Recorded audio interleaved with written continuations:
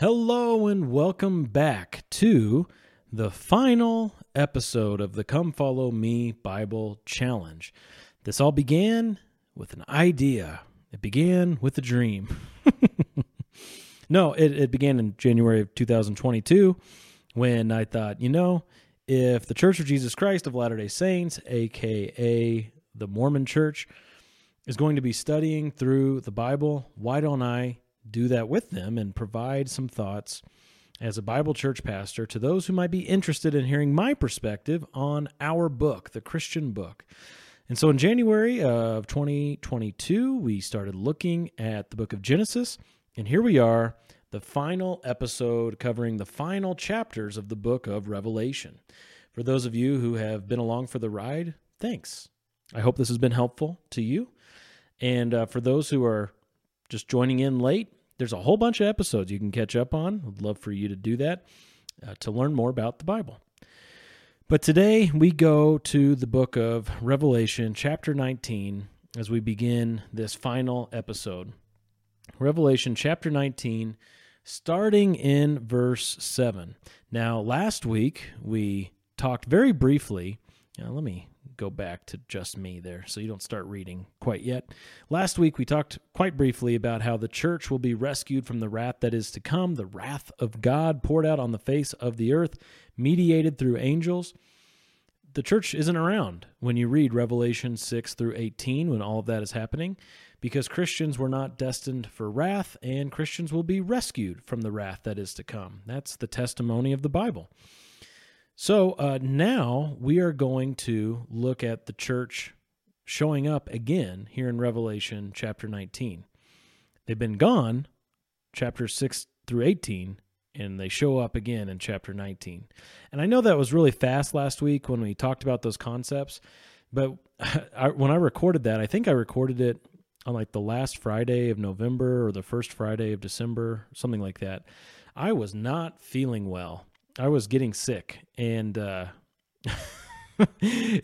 had to rush through it because I was feeling like something bad was about to happen. So sorry I didn't give that a thorough treatment, but I've covered the idea of the rapture of the church in other places, and if you want to know more about that, just reach out to me, and I could send you all sorts of links, all sorts of teaching that I've done on that, where you can hear more, find out more about my perspective. But church was raptured, wrath of God poured out on the face of the earth. Now, Revelation 19, the church shows up again, starting in verse 7. It says, "Let us rejoice and be glad and give the glory to him, for the marriage of the Lamb has come, and his bride has made herself ready." The bride of the Lamb is the church, so that's where the church is, in heaven, getting ready for the marriage supper. Verse 8. "It was given to her, the church, to clothe herself in fine linen, bright and clean, for the fine linen is the righteous acts of the saints. Then he said to me, 'Write, Blessed are those who are invited to the marriage supper of the Lamb.' And he said to me, 'These are the true words of God.' Then I fell at his feet to worship him. But he said to me, 'Do not do that. I am a fellow servant of yours and your brethren who hold the testimony of Jesus. Worship God, for the testimony of Jesus is the spirit of prophecy.'" So this is an angel refusing worship. John tries to worship this angel falling at his feet, and he says, No, I'm just a servant. I'm just a creature like you. Don't do that. But the image, the vision that is given to John here is one of the bride of Christ, the bride of the Lamb, the church herself, clothed in her own righteous deeds that were, of course, enabled through the power of God. And it's this time of union. It's this time of coming together. Because right now, the church has been betrothed to Christ. You can see this in a couple of different places in the New Testament. 2 Corinthians chapter 11, Paul tells the church in Corinth, "I have betrothed you to one husband." And he looks forward to that day when he's going to present this church to Christ, the bridegroom. He's going to present at least this aspect, this portion of the bride to the bridegroom. In John chapter 14, Jesus himself uses this kind of language when he tells his disciples that they belong to him, and he's going away to his Father's house to prepare a place for them, and he's going to come back, gather them to himself, that where he is, they will be also. This is the language of betrothal. What would happen in an engagement in the first century is the man and the woman would become betrothed to one another, engaged. This is, of course, very fitting this time of year because we're talking about Christmas a lot here in December, and we know that Joseph and Mary were betrothed, and Mary was a virgin and had the baby Jesus. And a really interesting aspect of that story is Joseph sticking with her, and did he believe her? Did he not believe her? What evidence do we have? What did his family think, her family think? Because they were not yet married. They were only betrothed. Okay, that's a really interesting cultural aspect. But what would happen is when the two become betrothed, the man would then need to go prepare a place for his bride, and he would come back and get the bride. It was a multi-step process, and there would be celebrations, the wedding feast, etc., and a marriage supper too. And this is the vision that is given for the church in the future. One day, at the end of the age, there will be this marriage supper where the church and her bridegroom, Jesus Christ himself, are brought together, and it's a great celebration. Blessed is everyone who is invited to this supper. It'll be a blessed celebration. So the church will be taken from the world, and the wrath will be happening on the face of the earth. And during that time, the church will go through her judgment, because just because you're a Christian, that doesn't mean you won't be judged. There is a judgment seat of Christ that all Christians must stand before. And at the end of that, once things are all burnt away that are impure from the Christian's account, that's how 1 Corinthians 3 describes that judgment, then the pure bride of Christ will only be dressed in her righteous deeds, bright and pure, fine linen, white and clean. And at that point, there will be this total, full union. And it's an amazing, amazing picture. But that's not the end of the story. You might suspect, oh, okay, well then that's it, and then we're in heaven, and that's the end. But no, that is not the end. There is so much more that happens. This is just halfway through chapter 19. So you got the second half of chapter 19, and then chapters 20, 21, and 22 that have events that continue on after this marriage supper of the Lamb. And so even though this is really critical, really important, and kind of a closure-giving event where all things that were done outside of faith have been burnt away, and now all that remains are the righteous deeds, and there's nothing now that's like left unsaid between the church and her Lord. Everything is made right. Even though there's a lot of closure in that, there's still a lot to do. There's still a lot to come. And right after we read this passage, look at what happens next. We go from the marriage supper to, as the heading in my Bible says, the coming of Christ. I just mentioned it's Christmas time, and that means we are focusing on the first advent of Christ, or the first coming of Christ, when he was born of Mary. Well, there's a second advent of Christ, a second coming of Jesus. And though the first time he came in great humility, as a baby, having to be taken care of by others, and as a lamb being led to the slaughter, the second time he comes, he is coming as King of Kings, Lord of Lords, explicitly, with there being no doubt about who he is or what he is to do. And it's going to be pretty intense. And he's not the lamb led to the slaughter. He's the Lion of Judah who's returning. So let's read about that. Revelation 19, starting at verse 11. It says, "And I saw heaven opened, and behold, a white horse.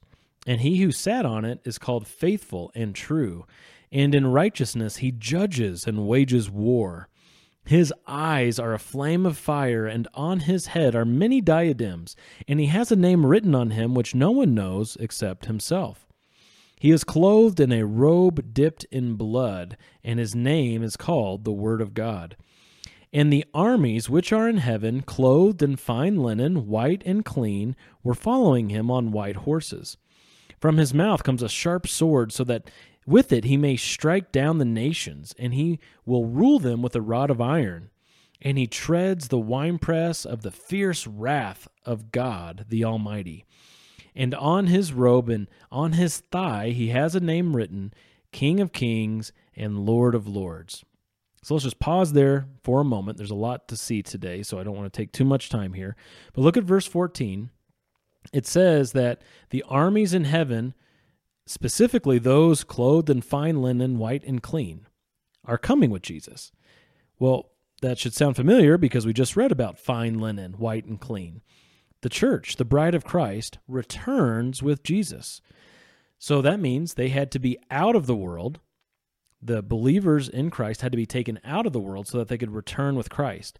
And in order to be in fine linen, white and clean, which are their righteous deeds, in order for that to happen, they had to undergo their judgment first, and that which was done not based on faith in Jesus had to be burned up so that it would no longer remain, and all that would be left are their righteous deeds. So that's why, one of the reasons why, there are actually several reasons, but that's one of the reasons why there has to be an evacuation, a catching up of the church that takes place before the tribulation period, because all that stuff has to happen so that they can return with Jesus in this way. Okay?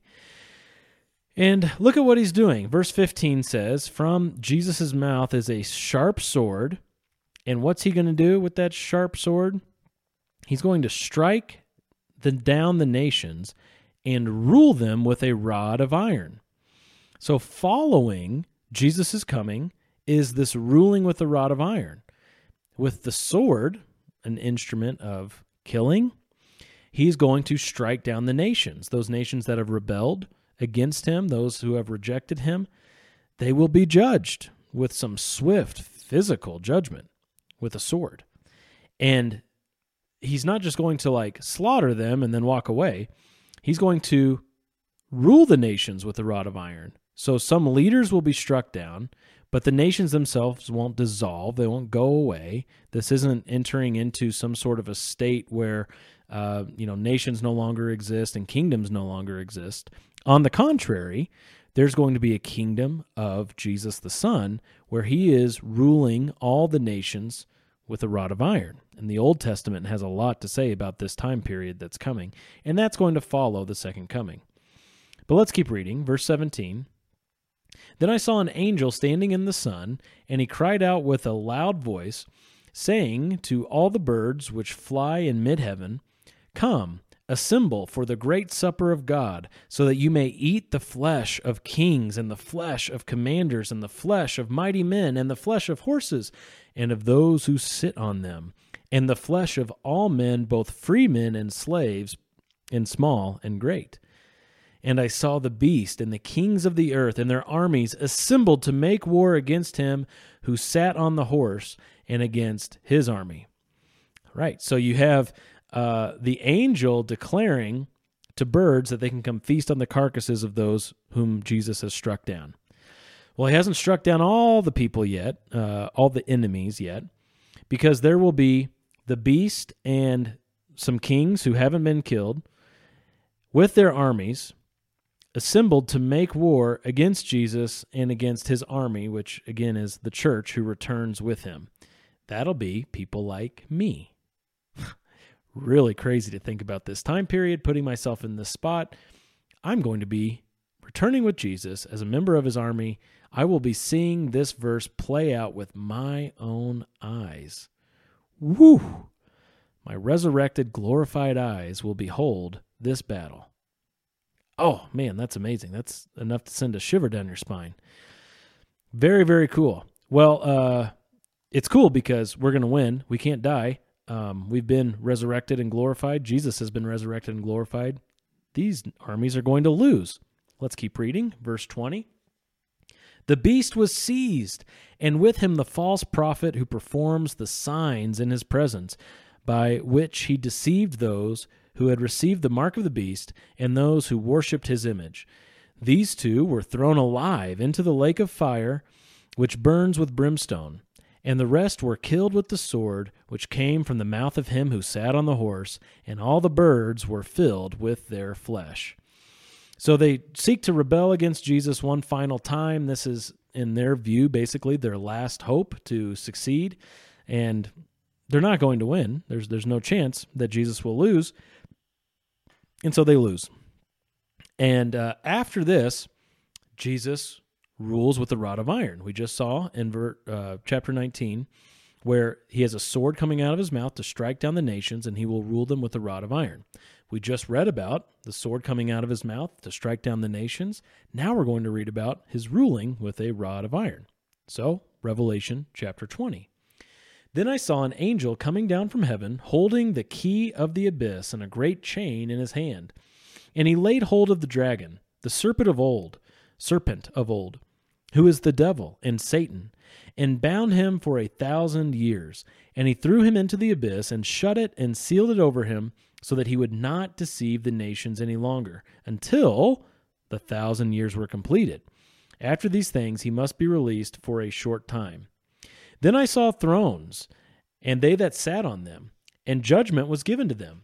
And I saw the souls of those who had been beheaded because of their testimony of Jesus and because of the word of God, and those who had not worshipped the beast or his image, and had not received the mark on their forehead and on their hand. And they came to life and reigned with Christ for 1,000 years. The rest of the dead did not come to life until the 1,000 years were completed. This is the first resurrection. Blessed and holy is the one who has a part in the first resurrection. Over these the second death has no power, but they will be priests of God and of Christ and will reign with him for 1,000 years. So we just read about striking down kings of nations with the sword of his mouth, and we read about the beast and the false prophet being struck down also. I kind of forgot to mention anything about that. That's the Antichrist and the vice Antichrist, you could say, those who implemented this mark for buying and selling, the mark of the beast, while the church was taken out of the earth. That was going on the face of the earth, where they were enacting these kinds of laws on the face of the earth. The beast can perform so many signs and wonders, and he can make fire rain down from heaven, and he has a lot of control and is controlling the people. Well, he gets killed. And after he's killed and the false prophet with him, they're thrown into the lake of fire, which burns with brimstone. So even though they're dead, there is something that remains. Okay, they're struck down with the sword from Jesus, and yet they, as people, continue on. Their souls do, and they are placed into the lake of fire. Well, after that, Satan, who is the one who was empowering the Antichrist, he is not permanently put away, but he's put into the abyss for 1,000 years, and he's shut and sealed in the abyss, and he's locked away. So he's not able to escape. He's not able to do anything. He can't deceive the nations any longer because he's no longer active. At this point, he is no longer the God of this age. He's no longer the one in whose hand lies the whole world. Okay, he doesn't have that power anymore. Currently, he does. But looking forward to this time when Jesus comes back and Satan gets put into this abyss, he loses his status as prince of the power of the air. And we have in his place the ruler being Jesus. And Jesus now is going to reign for 1,000 years with an explicit kingdom in the world, explicit kingdom on the face of the earth. It says in the Old Testament that he's going to reign from Jerusalem, and that this will be a time of peace and prosperity. It will be an amazing time where there will be geographical changes. There will be people who live longer. So the church has already been glorified, never to die again, but there will be other people who are in this kingdom who will die, but when they die at 100, it's like they're dying as children because people, their lives will be longer. Amazing changes will happen on the face of the earth, and the disciples of Jesus Christ will rule and reign with him. Jesus promised his disciples in Matthew 19:28 that the 12 disciples will sit on 12 thrones judging the 12 tribes of Israel during this time. And so it'll be just an absolutely amazing time. And Satan is put away for these 1,000 years. So are you catching the order here?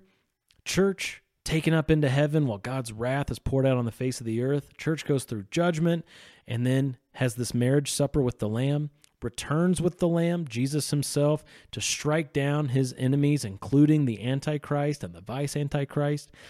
And then Satan, being put away for 1,000 years, gives now the opportunity for the church to reign with Christ and for the explicit kingdom to be on the face of the earth for 1,000 years. And it'll be an amazing reign where there's no question that Jesus is King of Kings and Lord of Lords.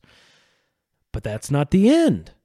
Okay, we already said it's 1,000 years. So when the 1,000 years are up, what happens next? Well, let's keep reading in Revelation chapter 20, starting with verse 7. It says, "When the 1,000 years are completed, Satan will be released from his prison and will come out to deceive the nations which are in the four corners of the earth, Gog and Magog, to gather them together for the war. The number of them is like the sand of the seashore. And they came up on the broad plain of the earth and surrounded the camp of the saints and the beloved city, and fire came down from heaven and devoured them. And the devil who deceived them was thrown into the lake of fire and brimstone, where the beast and the false prophet are also." Okay, so there's going to be a final war. Satan will be released from his prison at the end of this explicit kingdom of Jesus. And when he does so, those who are not glorified, those who go into the kingdom with bodies that can die again, there will be some of them who make up these nations in the four corners of the earth who will be deceived by Satan. Remember, he was put into the abyss so that he would deceive the nations no longer. What's the first thing he does when he comes out of the abyss? He deceives the nations, those whom are still eligible for being deceived. He deceives them to gather them together for the war. It's so crazy. This same Jesus who came back and struck down all of his enemies, struck down the most powerful human leader the world has ever seen, the Antichrist, and his false prophet, the one who just put Satan away for 1,000 years, showing that he has power over every authority, because Jesus is God, the top authority. Satan still thinks he can beat him with war. Don't get me wrong, Satan is very smart, but don't get me wrong, Satan is stupid, all right? He's going to gather them together for the war, and there's going to be a lot of them. The number of them is like the sand of the seashore. So crazy. Well, how are they going to be defeated? It says, fire came down from heaven and devoured them. So Satan is going to get his people together for one last battle. And I like to think that as soon as they all get together and organize and they say, okay, this is what we're going to do, march forward, they take their first step, and without anybody having to really lift a finger, just fire comes down and destroys them. And that's the end. The battle is over before it started. Well, the devil who deceived them, at that point, he gets thrown into the lake of fire and brimstone. The same place, it says explicitly, where the beast and the false prophet are. So, fittingly, Satan now is moved from the abyss, trying to do a little battle on earth for a second, now put into the lake of fire, which is a permanent place for him. And this lake of fire isn't his domain. I know the world would like to make it seem like Satan rules hell, like that's his place, and he is like in charge, he's God, he's the boss when it comes to hell. That's not true. The lake of fire is designed by God. God is present there. God is in charge of that, and the devil is going to suffer there. All right, so that's a paradigm shift for some of you. But that's where he's going, and notice that they, the devil, the beast, the false prophet, all of those who end up in the lake of fire will be tormented day and night forever and ever. It's a place that lasts forever. It goes on eternally. It's eternal, conscious torment, the punishment they deserve for their sins, their rebellion. All right, what's next? We're not done yet. You think, okay, that's the end of the story. No. Verse 11, Revelation 20, verse 11. Then I saw a great white throne and him who sat upon it, from whose presence the earth and heaven fled away, and no place was found for them. And I saw the dead, the great and the small, standing before the throne.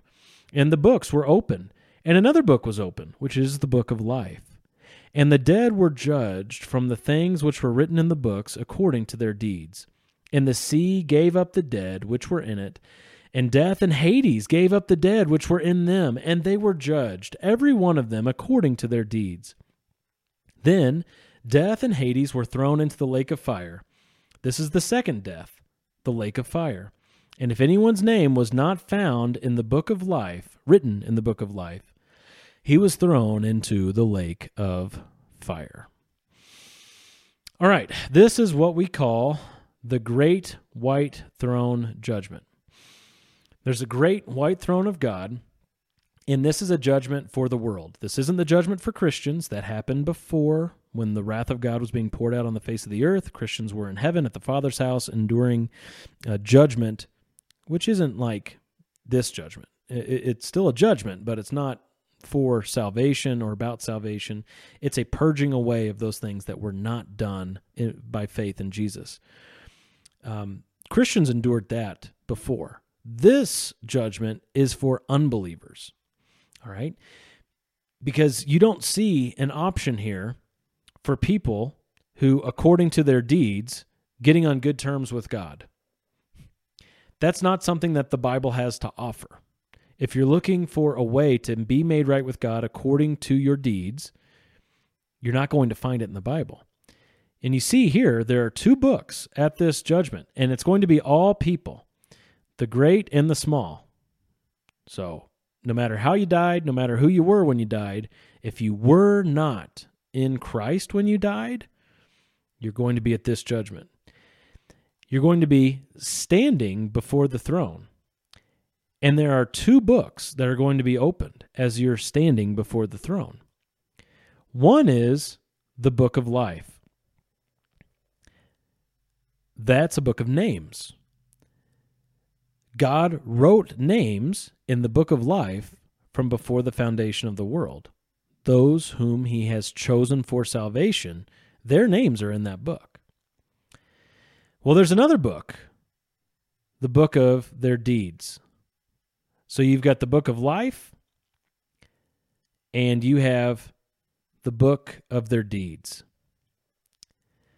If you were standing before the Lord and your name is not found in the book of life, and you have the book of your deeds opened up, how do you think this judgment's going to go? It's going to go very, very, very, very, very, very poorly. There is no chance of you walking away from that encounter with God thinking, wow, you deserve heaven, you righteous person. No. God knows your heart. He knows everything you've ever done. And he's a very, in fact, I was going to say very fair judge. That's not the right terminology. He's a perfect judge. So those things that you have done, which are wrong, like any good judge, he's going to punish you for those things. And that's what we see happening at the Great White Throne Judgment. The dead come to life. They're resurrected. Now, their souls have been apart from their bodies. Their bodies have gone into the ground or however they died, wherever their bodies were. Their souls lived on, and they went to Hades, what we commonly call hell. Well, at this point, their bodies come to life, their souls are rejoined with their bodies, and they stand before God in judgment. Hades itself gets thrown into the lake of fire. Hades or hell is not permanent. The lake of fire is permanent. And these people who are standing before God, with soul and body together, once again, they stand before him, and look at the result of this judgment. If anyone's name is not found in the book of, written in the book of life, he was thrown into the lake of fire, body and soul, into that permanent place, the lake of fire. And remember, the lake of fire, right up here, according to verse 10, burns forever and ever. People are tormented there forever and ever. That is the result for those who are at the Great White Throne Judgment. You should want to avoid that judgment with every fiber of your being. You should want to find some way to not be there, but instead to be in Christ so that you could be in Jesus' army and rule and reign with him and have success over all of Jesus' enemies. That's what you should want. Well, the difference between the great white throne judgment and victory in Jesus is the gospel. What do you do with the gospel? Have your sins been covered by the blood of the Lamb? Have you been made right with God on the basis of his grace through faith alone in the finished work of Jesus Christ? That's the difference. That is the difference, my friend. Do you see the grace of Christ, his mercy and his love, dying in your place for your sins on the cross, rising again on the third day, proving that he is who he said he was, that he is Lord of Lords, he has all rule and authority and power? Do you recognize that he has ascended into heaven, he's at the Father's right hand, and that he intercedes for his people as the final great priest? He's our great high priest who is our only righteousness because of what he has done. We rely on his work, not just on the cross, but continuing to intercede for us. Do you see Jesus as that for you? Is he precious to you? Does he have your life? If so, then, my friend, you're a believer. If so, then you don't need to fear the great white throne judgment. You don't need to fear hell. You don't need to fear the lake of fire. You don't need to fear what is to come, the wrath of God being poured out on the face of the earth, because Jesus rescues you from the wrath to come. Jesus gives you the victory. Jesus gives you ruling and reigning and a beautiful future, all to the glory of God in him. And that's really, really, really, really good news. It's the best news you could ever receive, that Jesus rescues you from the wrath that is to come, including the great white throne judgment. However, if you reject the gospel, if you put your hand up and say, no, I don't need that. I don't believe that. My works will save me. If that is your mentality, you will end up at the great white throne judgment, and let me tell you, your works won't save you in that day. Make no mistake, your works will be made evident. Your works will be revealed. You will be naked before the Lord. And you will not pass that test. You will not make it past this judgment as someone who the Lord considers to be righteous. Your only hope of being considered righteous by the Lord is finding your righteousness in the work of Jesus Christ, finding your righteousness through the grace of God, not through your own works. And if you see that and you have faith in what Jesus has done, you can know you're saved. You can have absolute certainty. You can have total assurance that you are saved. If you reject Jesus, the biblical Jesus, if you reject the gospel, the biblical gospel, you have no assurance, you have no certainty. Instead, you have the great white throne and the lake of fire. Well, for those who have believed in Jesus, the story goes on. If you don't believe in Jesus, this is kind of like the end. You go to the lake of fire and that's it. This is the end for you. However, if you're a believer in Jesus Christ and if you're saved by his grace, there are 2 more chapters for you in the Bible. So let's check out Revelation 21. These we're just going to cover really, really briefly. There's a new heaven and a new earth. Verse 1 of chapter 21. Then I saw a new heaven and a new earth, for the first heaven and the first earth passed away, and there is no longer any sea.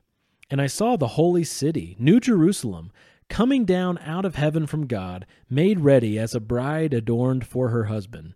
And I heard a loud voice from the throne saying, Behold, the tabernacle of God is among men, and he will dwell among them, and they shall be his people. And God himself will be among them, and he will wipe away every tear from their eyes, and there will no longer be any death. There will no longer be any mourning or crying or pain. The first things have passed away. And he who sits on the throne said, Behold, I am making all things new. And he said, Write, for these words are faithful and true. Then he said to me, It is done. I am the Alpha and the Omega, the beginning and the end. I will give to the one who thirsts from the spring of the water of life without cost. He who overcomes will inherit these things, and I will be his God, and he will be my son. But for the cowardly and unbelieving and abominable and murderers and immoral persons and sorcerers and idolaters and all liars, their part will be in the lake that burns with fire and brimstone, which is the second death. Then one of the 7 angels who had the 7 bowls full of the 7 last plagues came and spoke with me, saying, Come here, and I will show you the bride, the wife of the Lamb. Beautiful. Absolutely beautiful. All things will be made new. It will be even better than Genesis chapter 1, because we know in Genesis chapter 1, there was, of course, opportunity for the world to become corrupted. There was opportunity for sin. But at this point, all of that is removed. This will be better than the Garden of Eden. This will be a perfect environment that will last forever and ever under the amazing power, sovereign grace of God. You, Christian, get to look forward to that. Isn't that amazing? Well, there are more details shared about the new heaven and new earth, but let's go ahead and finish with Revelation chapter 22, starting at verse 10. This is how the book ends. He said to me, Do not seal up the words of the prophecy of this book, for the time is near. Let the one who does wrong still do wrong, and the one who is filthy still be filthy, and the one who is righteous still practice righteousness, and the one who is holy still keep himself holy. Behold, I am coming quickly, and my reward is with me, to render to every man according to what he has done. I am the Alpha and the Omega, the first and the last, the beginning and the end. Blessed are those who wash their robes, so that they may have the right to the tree of life, and may enter by the gates of the city. Outside are the dogs and the sorcerers and the immoral persons and the murderers and the idolaters and everyone who loves and practices lying. I, Jesus, have sent my angel to testify to you these things for the churches. I am the root and the descendant of David, the bright morning star. The Spirit and the bride say, Come. And let the one who hears say, Come. And let the one who is thirsty come. Let the one who wishes to take the water of life without cost. I testify to everyone who hears the words of the prophecy of this book. If anyone adds to them, God will add to him the plagues which are written in this book. And if anyone takes away from the words of the book of this prophecy, God will take away his part from the tree of life and from the holy city, which are written in this book. He who testifies to these things says, Yes, I am coming quickly. Amen. Come, Lord Jesus. The grace of the Lord Jesus be with you all. Amen. The end of the book. The end. We reached the end. Very, very important. You don't mess with the book of Revelation. Don't touch those words. Don't change those words. Don't adjust those words, because cursed is everyone who adjusts the words of Revelation. That's a passage that people have used to apply to the whole of the Bible. People have sought to say that passage, don't add to or take away from the words of this book, means the whole Bible. This book means the whole Bible. But I don't think that's the case. I think it's talking specifically about the book of Revelation. I don't think it's talking about the entirety of the Bible. So for what that's worth, there are my 2 cents on that.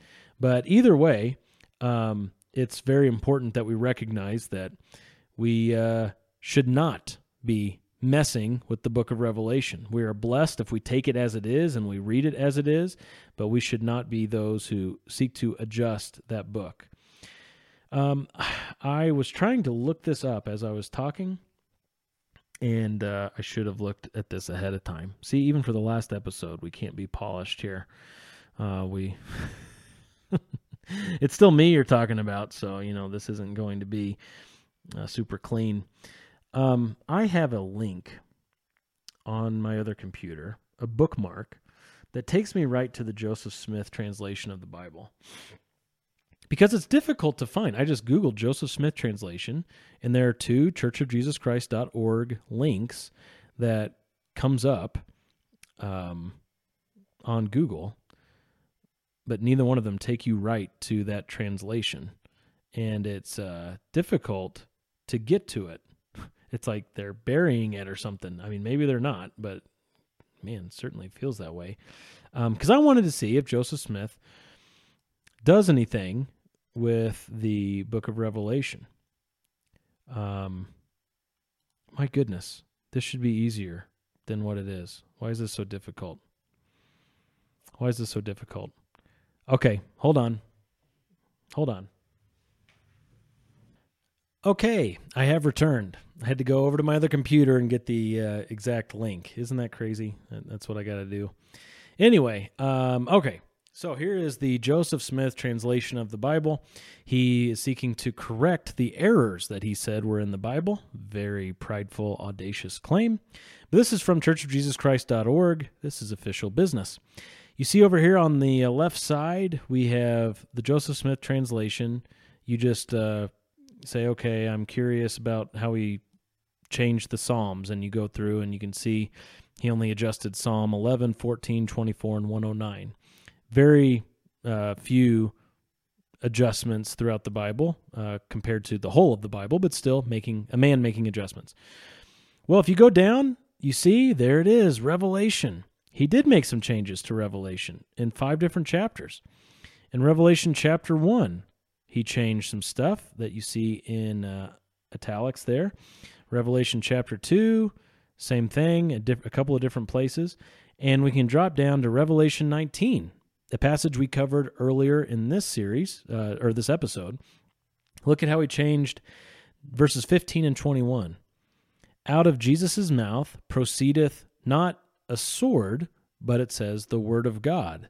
And with it he will smite the nations, and he will rule them with not a rod of iron, but the word of his mouth. And he treadeth the winepress in the fierceness and wrath of the Almighty God. So he changed it. He took away from the words of this book. And you can't really see verse 21 right now. I'm kind of covering it. But in verse 21 of chapter 19, it says, the remnant were slain with the word of him that sat upon the horse, not the sword of him that sat upon the horse, which word proceeded out of his mouth, and the fowls were filled with their flesh. So, why am I bringing this up? Well, it's because in Revelation, we are told, do not change the book of Revelation. And what does Joseph Smith do? He changes the book of Revelation. So again, going back here to the Bible. I had to adjust this a little bit. There we go. Going back to Revelation chapter 22, it says, if you add to the words of the prophecy of this book, God will add to that person the plagues which are written in this book. So that's what Joseph Smith gets. If anyone takes away from the words of this book, which Joseph Smith did, God will take away his part from the tree of life and from the holy city, which are written in this book. So Joseph Smith won't be in the new earth, according to this. That's pretty serious stuff. Will you be? Will you be in the new earth, according to what the Bible says about how you get there? Will you take heed of the biblical gospel? Will you believe in Jesus Christ and be saved? Will you be with me in the armies of heaven, coming back with Jesus to help him subdue the earth and to exercise total victory over all of his enemies with the sword of his mouth? Not the word of his mouth, but the sword. Would you be a part of that with me by believing in Jesus today? I hope so. Well, now that we're here, I kind of don't want it to end. I mean, this is going to be very helpful for me to have this taken off of my plate with all the other stuff that I do. But man, this has been a good time. Thanks for the ride, and I hope this was really helpful. Looking at the end of the book, any thoughts or questions you have, definitely send them my way. Would love to hear from you. Thanks so much for being a part of this Bible challenge. going through the Bible, Genesis to Revelation. May God bless you richly. May you be a believer in Christ and a brother or sister of mine for all eternity. The Lord bless.